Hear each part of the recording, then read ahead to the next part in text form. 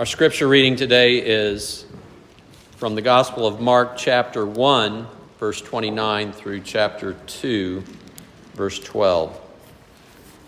And immediately he left the synagogue and entered the house of Simon and Andrew with James and John. Now Simon's mother-in-law lay ill with a fever, and immediately they told him about her. And he came and he took her by the hand and lifted her up, and the fever left her, and she began to serve them. That evening at sundown, they brought to him all who were sick or oppressed by demons. And the whole city was gathered together at the door. And he healed many who were sick with various diseases and cast out many demons. And he would not permit the demons to speak because they knew him. And rising very early in the morning while it was still dark, he departed and went out to a desolate place. And there he prayed, and Simon and those who were with him searched for him. And they found him and said to him, "Everyone is looking for you."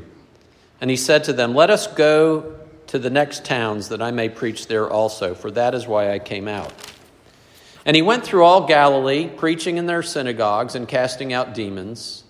And a leper came to him, imploring him, and kneeling said to him, "If you will, you can make me clean." Moved with pity, he stretched out his hand and touched him and said to him, "I will, be clean." And immediately the leprosy left him, and he was made clean. And Jesus sternly charged him and sent him away at once, and said to him, "See that you say nothing to anyone, but go show yourself to the priest and offer for your cleansing what Moses commanded for a proof to them."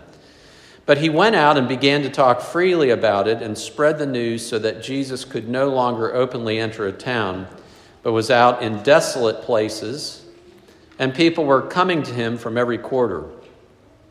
And when he returned to Capernaum after some days, it was reported that he was at home. And many were gathered together so that there was no more room, not even at the door. And he was preaching the word to them. And they came bringing to him a paralytic carried by 4 men. And when they could not get near him because of the crowd, they removed the roof above him. And when they had made an opening, they let down the bed on which the paralytic lay. When Jesus saw their faith, he said to the paralytic, "Your sins are forgiven." Now some of the scribes were sitting there questioning in their hearts, "Why does this man speak like this? He is blaspheming. Who can forgive sins but God alone?" And immediately Jesus, perceiving in his spirit that they thus questioned within themselves, said to them, "Why do you question these things in your hearts? Which is easier to say to the paralytic, 'Your sins are forgiven,' or to say, 'Rise up your bed and walk'? But that you may know that the Son of Man has authority on earth to forgive sins," he said to the paralytic, "I say to you, rise, pick up your bed, and go home." And he rose and immediately picked up his bed and went out before them all, so that they were all amazed and glorified God, saying, "We never saw anything like this." Father, we come to you this morning. We ask that you would give us soft and responsive hearts, eyes to see and ears to hear the amazing wonder of your Son. We pray this in Jesus' name. Amen. In our series on the Gospel of Mark, we've learned that Jesus had gone into Galilee proclaiming the kingdom of God. The kingdom of God is at hand. The kingdom of God has come near. And the kingdom of God was proclaimed by Jesus with the response of repentance and faith. Repent and believe in the kingdom of God. The good news has come. And we looked at that last week. We looked at it the week before that. And this week we see this preaching of the kingdom of God. And part of the question that we're going to ask over these many weeks as we look at the Gospel of Mark is, what is the kingdom of God? Well, one thing we know, it is not the kingdom of this world as the Bible refers to it. Remember last week we talked about reality that we live in. We have the world, the flesh, and the devil. The world, kind of the system that operates in hostility toward God. And we have our own flesh, our own evil, sinful nature that is also in opposition to the things of God. But then we also have, as Paul calls them, the forces, the spiritual forces of evil in the heavenly realms, demonic forces. We looked at that last week. Again, if you're here new and perhaps not familiar with some of these passages of Scripture, I would refer you back to my sermon because we talked about what it means, satanic activity in this world. But suffice it to say that it exists. There is opposition. As Martin Luther said, the reformer, this world with devils filled, that we do have opposition. And if we want to know what hell looks like, then all we have to do is look around us to see a bit of what happens when those that are responsible for hell are involved in the world around us. We see it in pictures. We see it in pictures of what's going on in Ukraine. We see it in war. And this is a unique experience for us, the Ukraine war. Not because war is unique; it's been around as long as there have been human beings, but in the fact that everybody's got a cell phone and that president of a country can tweet from his bunker, and so we are seeing firsthand the horrors of war and what it looks like. And so that's come to earth. And we also see it in fractured relationships. Relationships fractured by our own sin and the sin of others against us. We see it in the horrors of physical illness and of death. The whole world's been experiencing it again, right? There have been pandemics before, but we turn on our televisions and we look at our computers and we pick up our phones and we see how everybody is experiencing and fixating on the reality of illnesses that lead to death. And we would say these things are not supposed to be. These things are not right. I don't know, some of you are too young to remember when the fall of the Berlin Wall in 1989, but it was a dramatic event. And then 2 years later, in December of 1991, the hammer and sickle that was flying over the Kremlin came down for the last time. The flag no longer flew. And there was a song at the time, and some of you will know it. It's sort of the pop song that really highlighted what was going on at that time and the feeling. And the lyrics went like this: right here, right now, there's no other place I want to be. Right here, right now, watching the world wake up from history. That was the time of giddy optimism. It was the time of the undoing of the evil empire, right? The Soviet Union. But guess what? The evil is not undone, is it? The world did not wake up from history. The more it changes, the more it stays the same. So what shall we do? Is there a better future? And some look for a human-crafted future. I read an article recently in The Independent, and all I have to do is quote the title of this particular article. It was entitled Utopia: 9 of the most miserable attempts to create idealized society. People have tried to create some idealized utopian society, and they've all failed miserably. And some people place their faith in humanity, that somehow, that just through evolution, we're going to evolve into this perfect society, this utopian society. Well, good luck with that. People aren't really talking that way too much these days, but that has been one of the viewpoints. The reality is, of course, that the earth is cursed. In our as we look at the book of Mark, part of what we're doing is looking not only at Jesus and trying to get to know Jesus, but trying to understand what is reality. And reality is that we've got an earth that is cursed, that is filled with problems, and it was cursed because of Adam's sin. The reality is that we do have an adversary, as we've spoken of. We wrestle not against flesh and blood. And so if things are ever going to change, truly, there needs to be somebody who is supremely powerful and supremely good.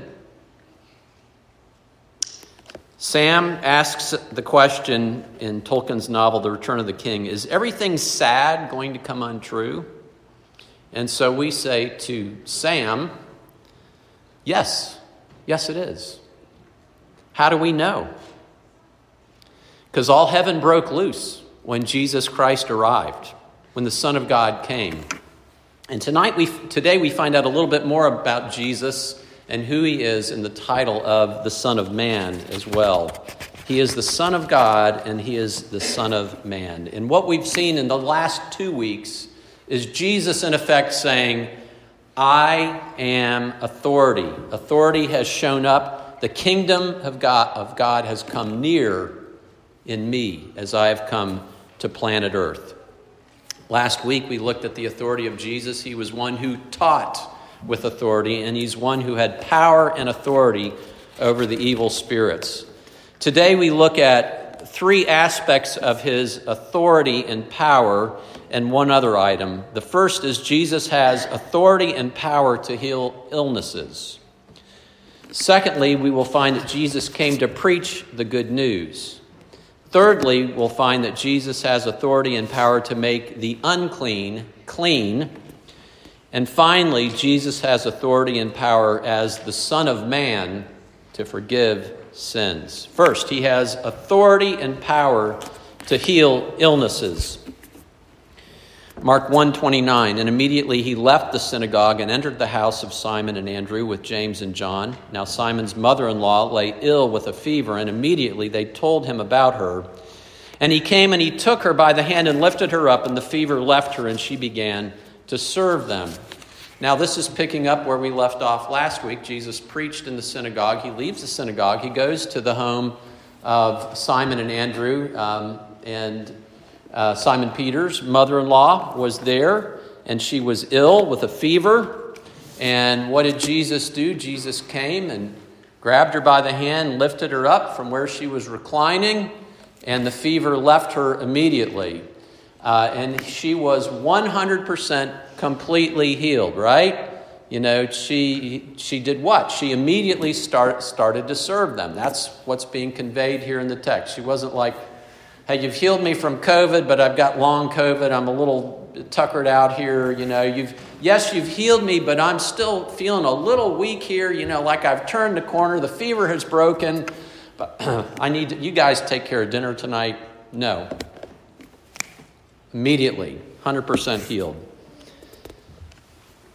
Heaven has broken loose in the person of Jesus Christ. The illness is taken care of. The undoing of the sadness of illness. Jesus has authority and power over illness. And we see that the people came to him for that very reason. That evening at sundown, they brought to him all who were sick or oppressed by demons, and the whole city was gathered together at the door. And he healed many who were sick with various diseases and cast out many demons, and he would not permit the demons to speak because they knew him.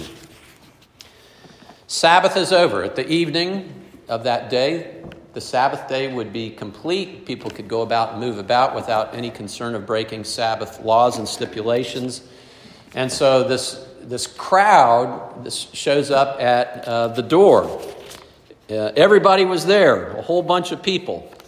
And he casts out demons, as we discussed last week. He had authority over them. And he healed many who were sick with various diseases. And that day they would have thought of fever as one disease. Whatever the cause of your fever, you had fever. And he healed fevers, and he healed all kinds of other diseases, regardless of the type. Again, heaven was breaking loose. The undoing of sadness took place. Jesus Christ also came, we find, to preach the good news in verses 35 through 39. Who is Jesus Christ? Is he a miracle worker? Well, yes, but that's not his primary purpose. And rising very early in the morning, while it was still dark, he departed and went out to a desolate place, and there he prayed.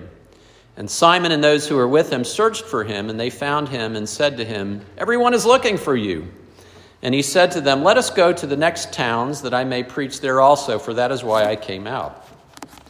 So Jesus leaves Capernaum while it's still dark, and he goes to a desolate place, as it says. That's the same word that was translated wilderness earlier in Mark. So he leaves town in this isolated wilderness place. And what does he do? He prays. He's praying to the Father. We find from this the priority of Jesus, the Son of God, with fellowship with God the Father. The priority of prayer of Jesus Christ. And we also should prioritize prayer, and not just any prayer, but carving out time, spending time alone with God in prayer, in communication, in fellowship with Him. I remember I've talked to people. One friend of mine said, I pray during my commute. This was down in South Florida when he was going from Fort Lauderdale to Miami. Great, that's wonderful. Pray all during the day. That's good. But there's something about carving out time alone with God in prayer and making that a priority. And some of you have a difficult time doing that. If you're a mom with young kids, probably you've got the toughest. Not trying to heap guilt on you, moms, but how can you make it a priority, mom, dad, that both of you would have some time alone with Jesus, alone with the Father in prayer? Jesus prioritized it. Early in the morning, he leaves town. He spends time in prayer. And Peter searches for him, and he comes with Andrew and James and John, and he says, "Hey, Jesus, everybody's looking for you. There's a buzz in town. This is great. Come on back. Let's do some more healing." And Jesus says, No. The reason why I came out was to preach. Now, he uses that terminology, I came out, and it could be either that he's speaking of coming out of Capernaum. Why did I leave Capernaum to preach? Or it could be that I came out of heaven. Both of them are true, that his purpose was to preach that the kingdom of God had come near and to repent and believe. Just an aside, Peter had his view of what God's purpose and God's plan was for Jesus and for Peter, right? Hey, this is so obvious. People are here. We've got a crowd. This is wonderful. Things are going along just as we think they should be going along. Jesus says, no. How about you? As you follow Jesus, do you think, Jesus, I know the plan. It looks so obvious. This is such an obvious plan of what you are doing in the world and in my life and what you need to be doing in the world and in my life. And I want to follow you. And this is where you need to lead, Jesus. No, Jesus has his plans. Just follow Jesus wherever he leads you. And he went throughout all Galilee, preaching in their synagogues and casting out demons. So he goes throughout the rest of Galilee. And Galilee is the northern part of Israel, where Capernaum was located. It was one of those towns. And here's what the ancient historian Josephus says of Galilee, of that region. He said, "The cities lie very thick, and the very many villages that are here are everywhere so full of people because of the richness of their soil that the very least of them contain more than 15,000 inhabitants." So Galilee had all kinds of population, all kinds of towns. And Jesus said, it's time to go. I'm here to preach. And I'm going to these other towns. And there was a lot of opportunity for him to go and preach in these various synagogues in Galilee. Thirdly, Jesus has authority and power to make the unclean clean. Now, in one sense, what's recorded here in verses 40 through 45 is another healing. But there's more going on than simply a healing. And we see this emphasis on being cleansed. What is meant by that? In the Old Testament law, there were ways in which a person can become unclean. The people of God were holy. They were separated and they were to remain that way morally, and there were also ceremonial laws that were to be followed in the Old Testament, and they were to follow these things or they might be unclean. Now, some of the ways that they would become unclean were through moral defilement, but it could also be in other ways. For instance, if you touch a dead body, nothing morally wrong with that, but you became unclean, and it had certain stipulations that would prevent you from doing certain things related to worship and community. And each of these laws that related to cleanliness and being unclean had various stipulations and prohibitions and practical implications. Such was the case with leprosy. Leprosy was a very, very serious disease. It was considered to be so serious that the rabbis taught that healing from leprosy was as difficult as healing somebody from the dead. Mark 1:40 through 42. And a leper came to him, imploring him, and kneeling said to him, "If you will, you can make me clean."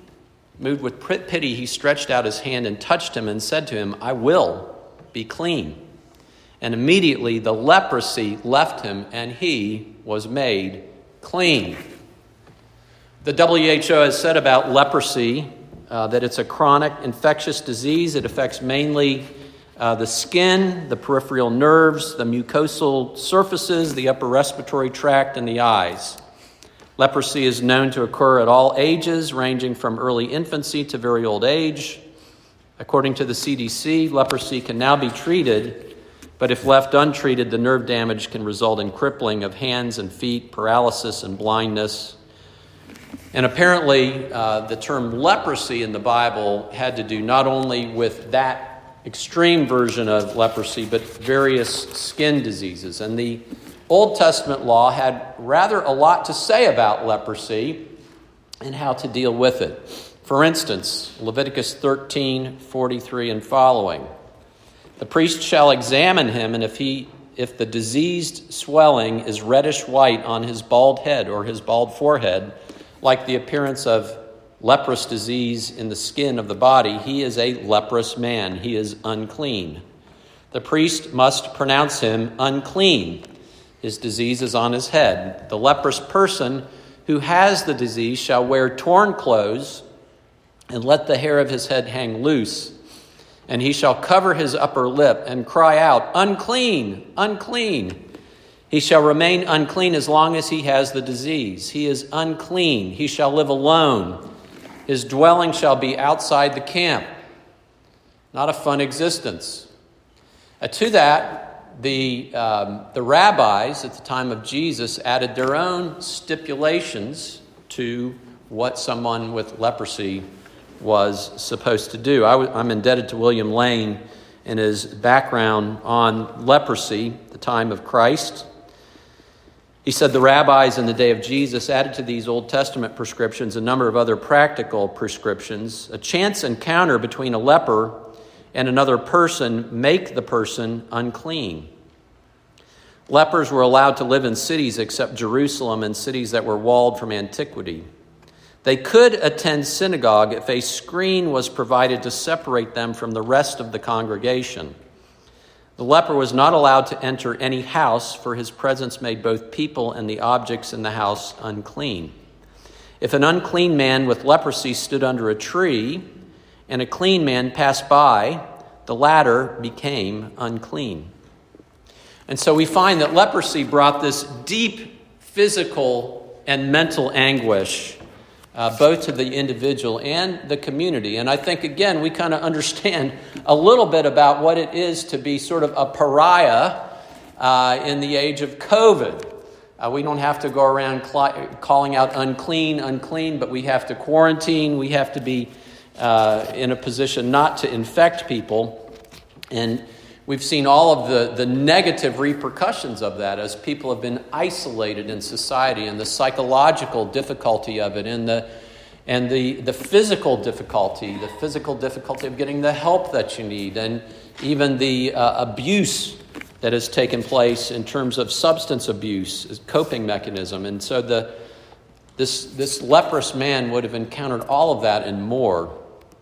A leper came to him, imploring him, and kneeling, said to him, "If you will, you can make me clean." He begged him. He kneeled before Jesus. "Please remove this stigma from me. I do not want to be this pariah. I want to be able to be involved in the community and society again. Please restore my life." And it says here, moved with pity, he stretched out his hand and he touched him, and he said, "I will be clean."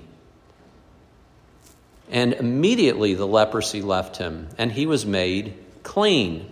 Jesus touched him. Jesus touched him. He didn't have to touch him. Jesus could have said, "You're healed."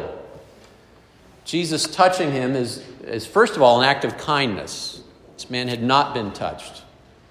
But in doing so, Jesus would have been made unclean by touching the leprous man, except for the fact that Jesus, instead of becoming unclean, by his touch, made him clean. Jesus had the authority to make somebody clean. All heaven was breaking loose. Even the leprous person was receiving healing and cleansing. And so Jesus then instructs the man to do what the Old Testament law said. He sternly charged him and sent him away at once. And he said, "See that you say nothing to anyone, but go show yourself to the priest and offer for your cleansing what Moses commanded for a proof to them." And most likely he would have gone immediately to a local priest and then eventually to a priest in Jerusalem to do the prescribed functions that were required of him. And notice Jesus also strongly tells him not to say anything to anyone except to show himself to the priest, to show that he is clean, that he's been healed. And sometimes this has been called in the Gospels the messianic secret, that Jesus is commanding people and demons not to reveal who he is or what he's done. We saw that earlier in the text where he commanded the demons he would not permit them to speak because they knew who he was.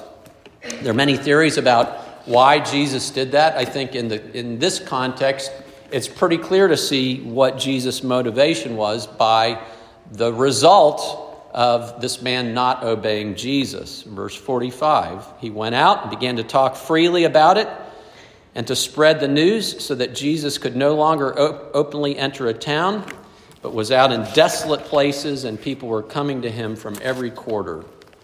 So Jesus' ability to preach in Galilee, in the cities of Galilee, was something that was curtailed by this man speaking about his leprosy being healed. And he had to go out into the wilderness, and yet people still came to him out into the wilderness. Eventually, we find Jesus returning to the city of Capernaum, Mark 2:1. And when he returned to Capernaum after some days, it was reported that he was at home. And we see here that Jesus has the authority and the power as the Son of Man to forgive sins. Just as in the case of the leper, Jesus is about to heal somebody, but there's more going on to the story than a simple healing, as dramatic as a healing is. Mark 2:2. And many were gathered together so that there was no more room, not even at the door. And he was preaching the word to them. And they came, bringing to him a paralytic carried by 4 men. And when they could not get near him because of the crowd, they removed the roof above him.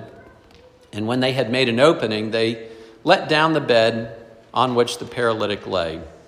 And when Jesus saw their faith, he said to the paralytic, "Son, your sins are forgiven." Now, the paralytic hadn't come, for forgiveness of sins. He came for healing, but Jesus met his deepest need, and his deepest need was the forgiveness of sins, just as it is the deepest need of every human being. Martin Luther, the reformer, said, "But God is saying here, now then I will cancel the charges against you. You will no longer have to mourn. To be sure, you have sinned and have earned judgment of God. the judgment of God, but your sin will be pardoned. The death penalty will be removed. I will no longer remember the sinfulness of the world, the sin in which people were born and in which they lived. Everything is settled. I will no longer look at your sin. Simply believe in the Son. And so these men came to Jesus in faith. Jesus saw their faith. The faith of those carrying the paralytic and the faith of the man himself. They would have gone upstairs. There would have been a stairway outside of this home at that time in Palestine. And they would have gotten onto the flat roof. And we sort of imagine somebody taking a circular saw, and cutting a hole in the roof and dropping down there. And then in the drywall ceiling, knocking a hole in the drywall ceiling. It wasn't quite that difficult. There are actually accounts of people doing that. Written accounts of people removing the roof so that people can get into a house. So it was difficult, and they were not going to be denied seeing Jesus. Such was their faith.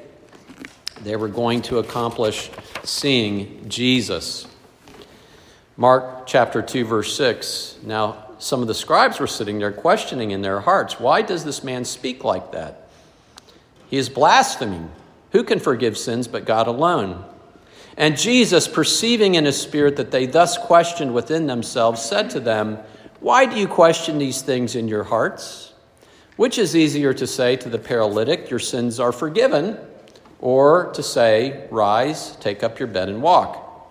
But that you may know the Son of Man has authority on earth to forgive sins, he said to the paralytic, I say to you, rise, pick up your bed, and go home. And he rose and immediately picked up his bed and went out before them all. Right? You got this dramatic mic drop here, Hey, which is easier to say, your sins are forgiven, or you're healed. Well, it's easy to say your sins are forgiven on one level, right? You just say it. But that the Son of Man has, so that you will know, and that was part of the purpose of why Jesus did this healing the way he did it, so that you might know that the Son of Man has authority on earth to forgive sins. He turns to the paralytic and drops the mic, right? You're healed, go home, take up your bed, go home. The dramatic ending. I have authority, Jesus said, demonstrated in my healing. The Son of Man has the authority to forgive sins. Now here in verse 10, we see this term that is the most common term that Jesus uses of himself in the Gospel of Mark, and that is the term, the Son of Man. And so as we have come with a quest of trying to understand who Jesus is, this Jesus who has said, come follow me, we need to understand something of what he means by the term Son of Man. Now, if you grew up in the church, maybe you heard what I heard growing up, and that is Son of God has reference to the deity of Jesus, and Son of Man has reference to the humanity of Jesus. And particularly when it comes to Son of Man, that is just way too much of a generalization about the term Son of Man. Daniel chapter 7 was written some 500 to 600 years before the time of Christ. It's a prophecy. Daniel sees in this prophecy a vision of heaven, of something that is to take place. And he sees the figure of God, Ancient of Days. Ancient of Days is seated in his throne, and the Son of Man comes. So this is Daniel chapter 7, beginning with verse 9. As I looked, thrones were placed, and the Ancient of Days took his seat. His clothing was white as snow, and the hair of his head like pure wool. His throne was fiery flames. Its wheels were burning fire. A stream of fire issued and came out from before him. Thousands upon thousands served him. 10,000 times 10,000 stood before him. The court sat in judgment, and the books were opened. I looked then because of the sound of the great words that the horn was speaking. And I looked, the beast was killed and its body destroyed and given over to be burned with fire. As for the rest of the beasts, their dominion was taken away, but their lives were prolonged for a season and a time. And here appears the Son of Man. I saw in the night visions, and behold, with the clouds of heaven there came one like a son of man. And he came to the Ancient of Days and was presented before him. And to him was given dominion and a glory and a kingdom, that all peoples, nations, and languages should serve him. His dominion is an everlasting dominion which shall not pass away, and his kingdom is one that shall not be destroyed. Jesus revealed himself as the Son of Man, the one who has dominion and authority and power. And here, the Son of Man, he's saying, has authority on earth, not just in heaven, but on earth to forgive sins. The book of Revelation, chapter 1, we see again an image that the Apostle John has of Jesus Christ. And Jesus Christ, again, is referred to as the Son of Man with authority. Beginning with verse 12. Then I turned to see the voice that was speaking to me. On turning, I saw 7 golden lampstands, and in the midst of the lampstands, one like a son of man, clothed with a long robe and with a golden sash around his chest. The hairs of his head were white like wool, like snow. His eyes were like a flame of fire. His feet were like burnished bronze, refined in a furnace. And his voice was like the roar of many waters. And in his right hand he held 7 stars. From his mouth came a sharp 2-edged sword, and his face was like the sun shining in full strength. When I saw him, I fell at his feet as though dead. But he laid his right hand on me and said, "Fear not, I am the first and the last, and the living one. I died, and behold, I am alive forevermore. And I have the keys of David, the keys of death and of Hades." I have the keys, the authority, the power over death and Hades. The scribes were right about one thing, that only God can forgive sins. And Jesus Christ was revealing himself to the world as one who has authority to forgive sins. So my question is for you today, will you tear down the roof, the ceiling, to get in to see Jesus, whatever that is metaphorically for you? Will you come to him in faith, realizing your absolute need for him and for the forgiveness of sins?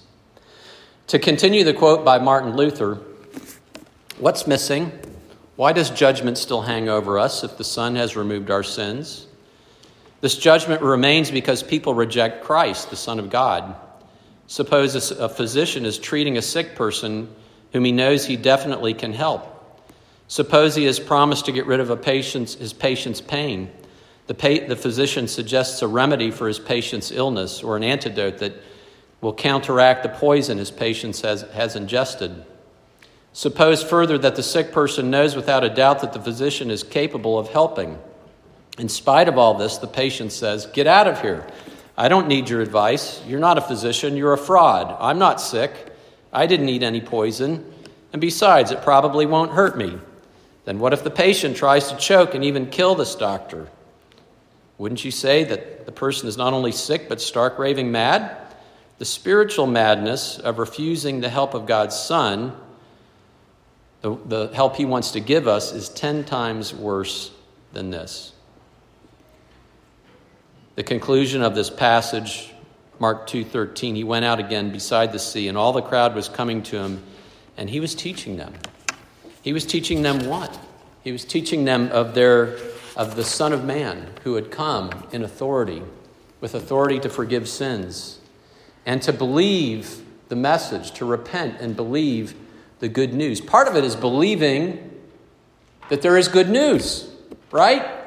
That there is somebody that has the authority to take care of all of these problems that have been mentioned here. The person of Jesus Christ.